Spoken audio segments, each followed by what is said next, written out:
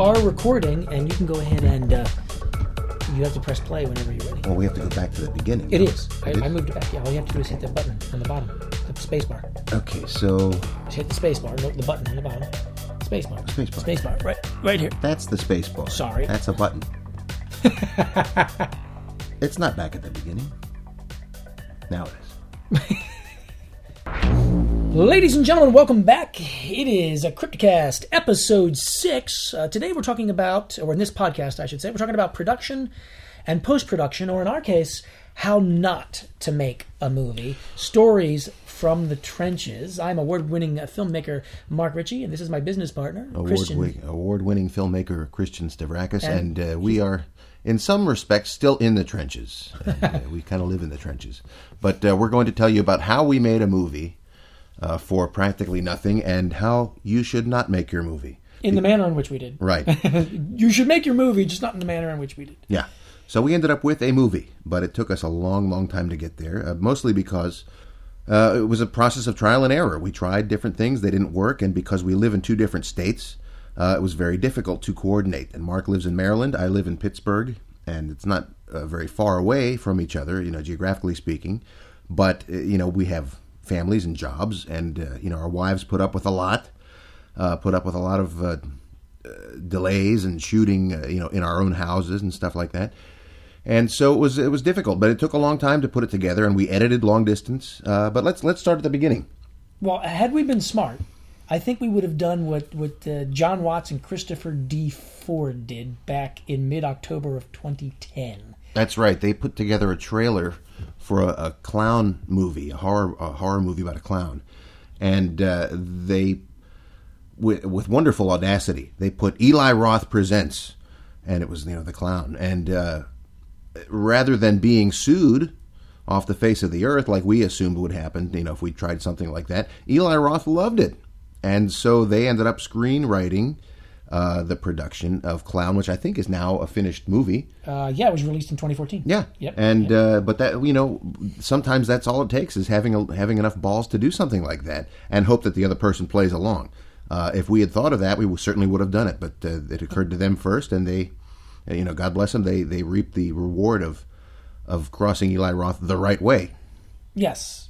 Not us, though. No. Instead, we did it the hard way. At that point, we were in year 2 of what would end up being a 5-year production shoot, or a 4-year production shoot.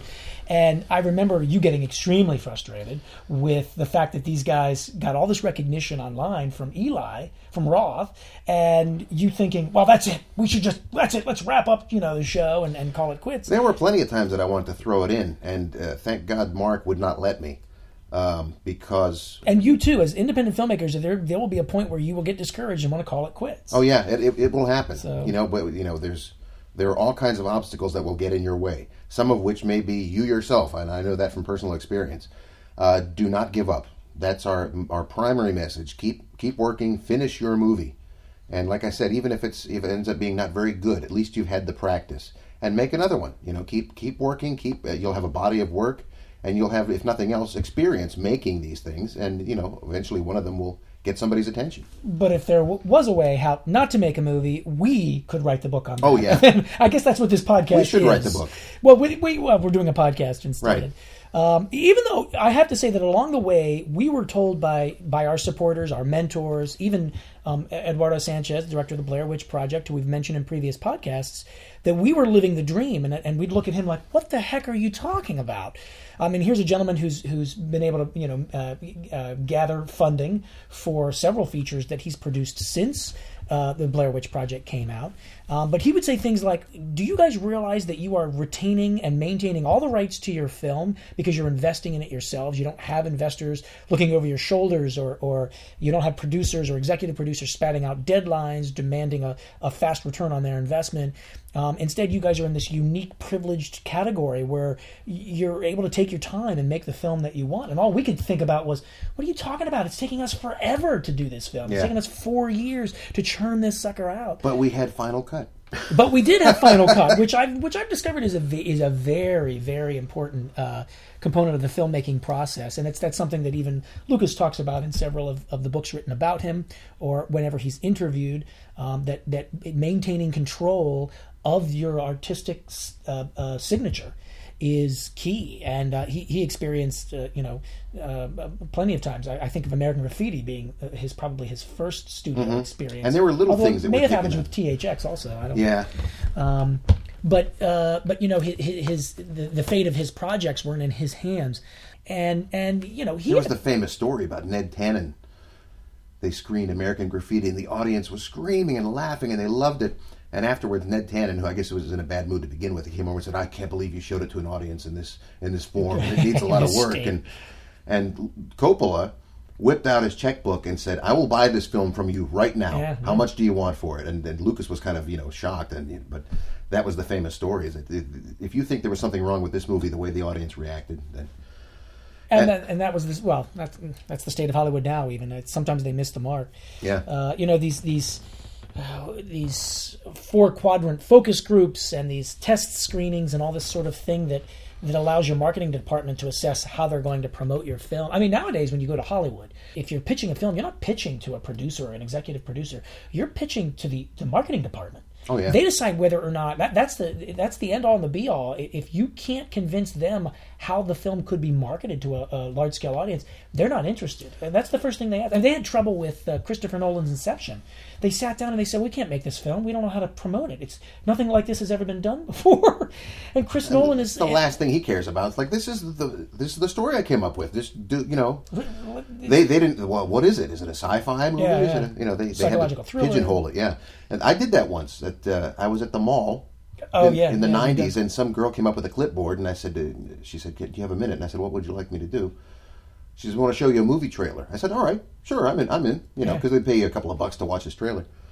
What did you see? I remember I saw Braveheart. That's what it was. It was a trailer for Braveheart. Yeah, trailer for Braveheart. They must have been doing it in this area. But they had cut it. No, it was in Pittsburgh. It was at Monroeville Mall. Well, it must have been up and down the East Coast. Yeah, but the trailer made it look like a romance, like a Rob Roy kind of romantic period thing. And there was very little evidence of the battle sequences. So it said, based on this trailer, would you go to see this movie? And I marked no. The trailer I saw was completely different. I finally went and saw it on a date, thinking it was going to be this romantic thing, and it was this bloody medieval war. I thought, my God, this is great. I had no idea from that trailer that this was what I was going to see. Because, of course, the studio is worried. They're thinking, well, can we pitch it to the sensitive audience? I mean, it's just a bloody war movie. It's like, well, but the film finally speaks for itself.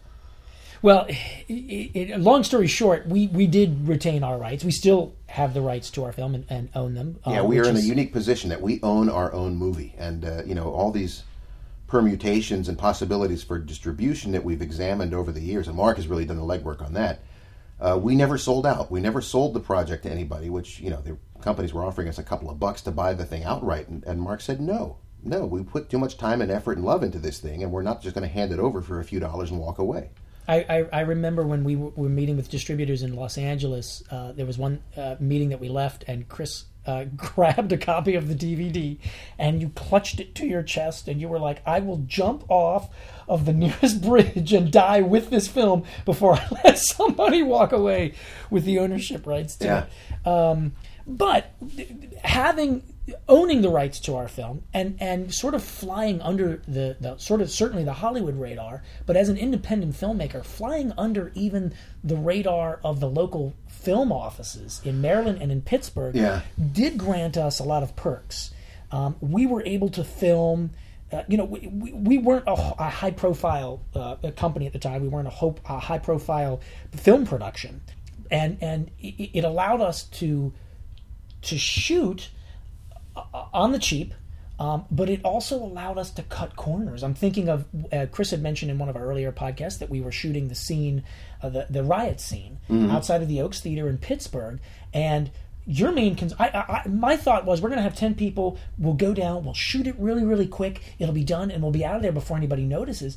And it was you that suggested, no, I think we need to get a police officer. And I said, I'm not paying for a police. That money's not in the budget. And so what you ended up doing was contacting a friend who was on the force, who came down off duty, if I'm not mistaken. He came down not only off duty, he came down in a period uniform and was in the scene. But he also, because finally we had people with blood on their heads and puddles of what appeared to be vomit on the sidewalk. that's true. And a real cop pulled up and said, what the hell's going on here? And he said, no, it's okay. We're just shooting a scene, But we got this permission. We got to use the location for nothing. We got, 12 people together at my house, and we all sort of marched over to the theater and begged and pleaded. And again, we could have made it even better. When I talk about, not letting a low budget tie your hands, and the fault was mine in this instance, because I was determined to shoot the whole thing in one take, as if it was the raw footage from a news reel or news footage camera. So we only had a few people, and you could tell from a single take that no matter how much you switched the camera around, there were only a few people there. And had I thought in advance of how Mark was going to cut it, we certainly could have had much more activity, had those same 10 people running around in the background, and there are ways to make things a lot more active than they really are. So in that case, I shot myself in the foot by limiting my options, by shooting it in a way that I thought it needed to be done. And it certainly could have been done better, and I learned that, in post, in cutting. Experience is, in hindsight, obviously, something that that we'll take with us on our next project and the project after that. In the meantime, we were flying by the seat of our pants, but it didn't prevent us from being able to access or maintain the mise-en-scène that we were looking for, or high production value. And I think of Chris contacted me and said, so I need a period ambulance. And I said, Chris, where are you going to find? We can't afford a period. I mean, renting, these companies that rent out these period cars, that's expensive for a day shoot. That's not even just the companies. Thousands of dollars. There are people who own these vehicles that have rented them out to productions and will do so. And they'll say, okay, I want $300 a day, and you got to take care of my car and put gas or whatever. And I just asked around, because I had friends who were police officers and people who were paramedics. And I said, who owns... And there were actually two. We found two of them. But I said, who we need a 1960s ambulance. And originally we found a guy up in Katanning that owned one. But it wasn't... Pennsylvania. Yeah, Katanning, PA. It was I don't think it was in running order, or it was being repainted or something. It wasn't quite ready to shoot. I remember you sending the photos, and I was like, "We can't use that. That's a trashy." Yeah, but it was there. And then he was looking for permission. And while we were waiting to hear back from that guy, we found another fella named Rick Duffy, who literally was around the corner from you. I remember he's right across the river. Going, what? He works for EMS, and he collects old ambulances, and he had I think 3 of them. One of them was from the perfect period, and he put out of the goodness of his heart, just because he had the plate, he put a correct period plate, license plate on the ambulance. We filmed everything in his yard that we needed for that sequence, and then he pulled out and drove up the street, and so we had our antique ambulance news footage, and then Mark degraded the film later to look like it was old film from the 70s. And we had this period car for free. Now, I mean, oftentimes independent filmmakers are like, oh, no, we're going to need the car. We're going to need to take it 50 miles down the road to a specific location. And you can't tell watching our film that we filmed this in this guy's front yard. Yeah. But we had our hands tied behind our backs, and we were prepared to accommodate in any way that we could in order to get the production value that we were seeking. But for anybody that says, that gives up at that moment and says, no, it's just not going to work the way I want it to work, you got to keep plowing ahead. You can't let the hurdles of production prevent you from success. Yeah, there's always a way. There's always a way. So, one of the other topics that I want to go over when it comes to production, particularly production as opposed to post-production, is releases for your talent and for your locations. This is key, and I remember the meeting that we had in Eduardo Sanchez's living room, Ed being the director of the Blair Witch Project, who we've mentioned in our previous podcasts. Ed specifically said, make sure that your paperwork is in order. And of course, being amateur filmmakers, we were like, well, why? And he says, because if something were to happen with your film, it'll be the first thing they ask for. It'll be the first thing the production company asks for that's purchasing your product. And that is, do you have releases for your talent? We don't want to run into any legal snafus. Do you have releases for your locations? And you need releases for both. If you do nothing else with regards to paperwork for your project, make sure that you get everyone to sign off that you have permission to use their likeness, not only for the film, but for advertising purposes, for the promotional campaign, and so forth. Yeah, there are in plenty perpetuity, because you want to, I'm thinking of, well, in the particular case of Star Wars Rogue One, where they used Grand Moff Tarkin's, where they used Peter Cushing's Likeness, yeah. they actually talked to his estate and so forth. And they did get permission to use his likeness, but you have to. But they didn't necessarily need to. They did it as a gesture of goodwill. Yeah, there are plenty of online resources. For instance, No Budget Film School that Mark Stolarov is. That's a great resource for information. And there are a lot of that you can find online. The releases you need. And you can adjust the wording as necessary to make sure that all your bases are covered. If you know a lawyer, talk to one and see if he can advise you one way or another. I think Mark's website, I think the No Budget Film School actually has a link to paperwork resources for all the different types of forms that you need. So all this stuff is out there, but make sure you cover yourself because, like we said, it's important not only to have a company to stand behind in case of trouble down the road, but it's also very good to make sure all your paperwork is signed. Because you don't want some actor coming back in 5 years and saying, "Where's my cut? You can't use my image anymore." Or you can't use my image, which would be detrimental. Yeah. In any case, there are other resources that you have at your access. Your local film office. We have the Maryland Film Commission here, the local film office. Pittsburgh Film Office. Pittsburgh Film Office. I mean, almost every region, I know of every state. Every state has a film office. It's where the major studios would go in order to begin filming in any particular state. They always go to the film office first. The film office will help with locations. They'll help you even with the paperwork. They may be able to help you with financial resources, investors that are looking to invest in local filmmakers. So the film office is a remarkable resource. We chose not to use the film office because again we were trying to fly under the radar. And if you're planning on guerrilla filmmaking, remember that once you contact your local film office, you are on the radar. You know that they know you exist. If somebody sees you filming on a street corner, and a policeman asks to see your permit to shoot there, the film office is going to say, "Oh, we talked to those guys. Why didn't they get the proper paperwork done?" Because you do have to pay to film in public locations in a lot of cities. So make sure your asses are covered that way too. And we modified our production to be able to avoid some of those conflicts, some of those legal issues. We sort of circumvented by shooting in specific locations that weren't necessarily ideal, or weren't necessarily the locations we originally wanted to film at. Yeah. And in the case of say the filming at the Oaks Theater, that was a perfect situation of oh crap, we really got ourselves into a hole. I got nervous when the cop pulled up because I thought, well, your friend is off duty. That's not going to help us. Oh, well, you weren't nervous when I was dragging you up the hill in the cemetery, and when the guy pulled up, you continued to play dead. That was not for this production, by the way. That was for another production entirely. Mark just played dead and said, "Let him sweat." Now there are other resources, and I'm not just talking about your film office or online sites like No Budget Film School, but I think of Chris lives in Pittsburgh, and there's a great facility up there called the Pittsburgh Filmmakers, and they actually rent out equipment at extremely reasonable rates, and I'm talking about everything from old 8mm cameras. I'm talking about the old Super 8 cameras, the film cameras. They rent out 35mm. They rent out video cameras of all sorts, tripods, cranes, you name it, and they've got it at extremely reasonable rates. So anybody who says, "Well, I don't have a," I mean, I ended up going out and buying a crane for us because I found one online. It was about $100. A crane? It was like $200. Yeah, we got a film crane. We didn't use a crane. We didn't for Mortal Remains. I bought it after the fact, but I was like, damn it, the film would have been better had we had a film crane. And I use it for all of my independent work that I do now for video production for corporate advertising and that sort of thing. But again, there are tricks too. You'll look on YouTube. There was a trick for a little video camera that you could do these magnificent looking shots. I mean, Sam Raimi used to do that on Evil Dead. He would screw the camera down to a board and they'd go running through the woods, and that's how you got that sort of Evil Dead, demon point of view. And so we did something like that because look online. There on YouTube, there was a video about wonderful camera moves you can do with like a tripod and a rubber band.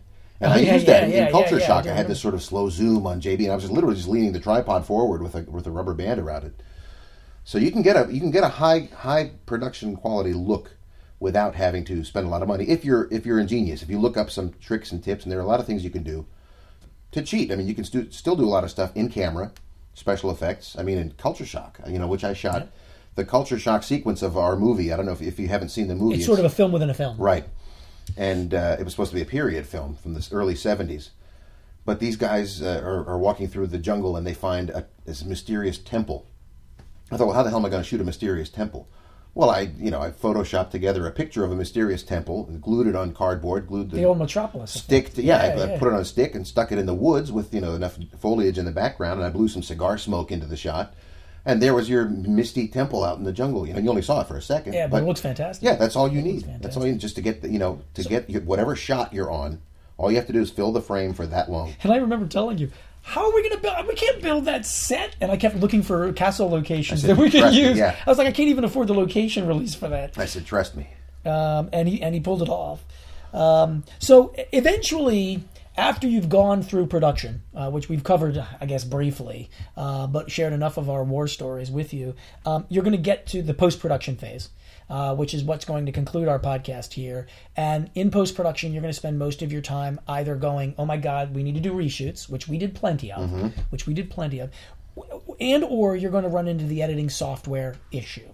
And oftentimes when you go to the film festival circuit, if you're a filmmaker, one of the questions you're going to be asked, if your film is award-winning, you're going to be asked, what camera did you use to film with? And people are shocked when I tell them, well, we used about 6 or 7 different types of cameras, from Super 8 to 8 millimeter, old Sony 8mm video cameras, to $7,000 JVC GYU 100s that shot in 24p. We used whatever we needed to in order to get the look that we wanted. And in some instances, we wanted a degraded look or a night vision camera, so we had to use different equipment. But eventually you're going to also be asked, so what editing software did you use? And the minute I say, well, we used Pinnacle Prosumer software, people laugh. You hear gasps of horror from the... Are you kidding me? And they're shocked. When people watch our film, one of the best comments that we get oftentimes is, wow, I love your soundtrack. And then I tell them, well, I did it on Pinnacle Studio, and they'll be like, well, wait a minute, Pinnacle Studio only has 4 audio tracks. Yeah. How did you get that sound out of 4? Well, you know what? The Beatles recorded on 4, God bless it, tracks, and we still listen to the Beatles to this day. It can be done. I mean, there were things that I would have to do to access multiple tracks, record all 4 of the audio tracks into one single track. You know what I mean? Compile it in Audacity, and then add, and then I have 3 more tracks to play with. At this point, we should certainly give a shout out to Kevin MacLeod. Oh yes, who provided all the music, and I don't know that he knows he provided it. I'm sure we contacted him at one point, but he has a website called Incompetech. I think is it Kevin MacLeod? Kevin MacLeod. MacLeod, you sure? All right. MacLeod, and it's Incompetech.net, I think, or maybe it's .com. I don't know, but he just does free, royalty-free production music, library, music, quote unquote, that you are free to use for whatever production you put together, as long as you give him credit for the music. Yeah. And so we had almost the entire Michael Coote, who was a big help in many ways with this production. He was a big Mortal Remains. Big help behind the scenes, but he also composed a couple of tracks of jungle music for the Culture Shock sequence. And so between Kevin's stock music and Mike's original stuff, we had the soundtrack completely covered, and people love that soundtrack. Yeah. And little did they know that we got it for nothing. Free, absolutely free. Yeah. And I was at the NASA Space Center, Goddard Space Center, and my wife and I were over there just for a day trip, and we were watching videos that they had, and Kevin did the music for those. I think he's hired by a lot of corporate entities. And he will compose original music for you if you hire him. Yeah. And he's certainly a very good composer. So if you need music and you can afford it, seek him out. If you can't afford it, he still gives you his music for nothing. Just give the guy credit, because he's a really, really good composer. When folks laugh at us about the editing software, I remind them that Spielberg still edits on the reel-to-reels. His production company does not. Amblin doesn't, but he does. He himself, Yeah. He ended up buying Steenbeck tables. He bought them all up. Yeah, bought them all up in Hollywood as the conversion was taking place from film to digital. Mm-hmm. But Spielberg is using old-fashioned, archaic forms of editing, and I think you had mentioned earlier that Michael Kahn still edits on the old reel-to-reels. He's probably the last one. And nobody questions Spielberg's techniques. So I chuckle when folks laugh at us and think, hey, look, we made an award-winning feature with prosumer software. We weren't using Final Cut. We weren't using... Oh, it would drive me nuts. I tell people it was like doing brain surgery with a butter knife. It wasn't easy. No, it certainly wasn't easy. You couldn't put markers. You couldn't pick particular keyframes. But we got it done. There was almost an advantage to doing it in that crude fashion because of the format that our film was taking. So, once again, the purpose of this podcast is to be inspiring, to let you know, once again, if there's a way to make a film, it's not the way we did it. But we got it done. When I do tell people, yeah, we did it on Pinnacle, they're shocked that we even finished the film. Pinnacle crashes every 15 or 20 minutes, sometimes every 10 minutes. Pinnacle would crash on me, and I would be left with, loss of work, loss of footage. I mean, it was nerve-wracking. But did we let that stop us? No. Did we let the fact that we had no funding stop us? No. Did we find ways to gain production value for the film without spending a dime? Yes. Can you do it too? Yes, you can. You just have to prevent yourself from being frustrated, and you have to be a little bit ingenious. You will be frustrated. You will be frustrated, but don't let that stop you. Don't give up. Don't ever give up. Finish your film. Finish your project. And again, if you have any questions, if you need advice, if you just want a sympathetic ear, shoot us a tweet at Cryptic Pictures or crypticpictures.com. You can email Mark. You can email me. We'll be happy to give you any advice we can or just support if you need it. The door is always open. Yeah. For you folks. And if you have a film that you've made that you'd like us to see. We'd love to see it. Yeah. We love sharing projects with up-and-coming filmmakers. And we have an anthology project in the works. Oh, we do, yes. Called Dark Zodiac. That's, it's going to be 12 short films about different signs of the zodiac, and they're all going to link together somehow. We're still putting it together, but if you're interested in this, contact us. We'll be happy to let you know about it. Yeah, we'd like to see what you have in the way of any trailers that you worked on, any shorts or any features that you may have, because we are vetting directors right now in the hopes that we can compile 12 very strong shorts in order to be able to do this anthology. And Cryptic Pictures is going to cover the costs of, not production, because you'll have to fund your own short, but we're covering the costs of distribution. And we'll also do screenings of the film in New York and LA, and that'll be on our dime, just to be able to help promote the work of independent filmmakers. So please keep that in mind. So our next podcast is going to be talking about the power of hype. It's probably my favorite of the podcast episodes that we're going to be doing. We're going to be talking about how you will hype your project without lying. And we're going to share some very humorous anecdotal stories from our experience with all of our fans, some of which... Not necessarily humorous at the time. At the time. They're funny now. We've never released... This is sort of behind the scenes. We've never even talked about some of the tricks that we did and how we exploited those tricks to our benefit, and how our fan base kind of reacted to them. And we sort of chuckled in the background going, did we actually get away with that? Once again, we weren't lying. We weren't doing anything wrong, but we were employing hype.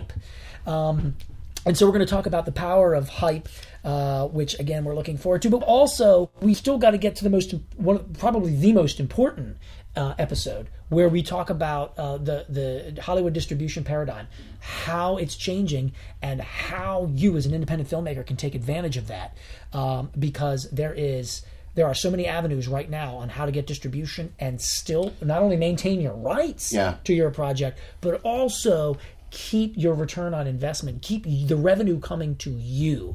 And I'm talking revenue in the realm of 70%.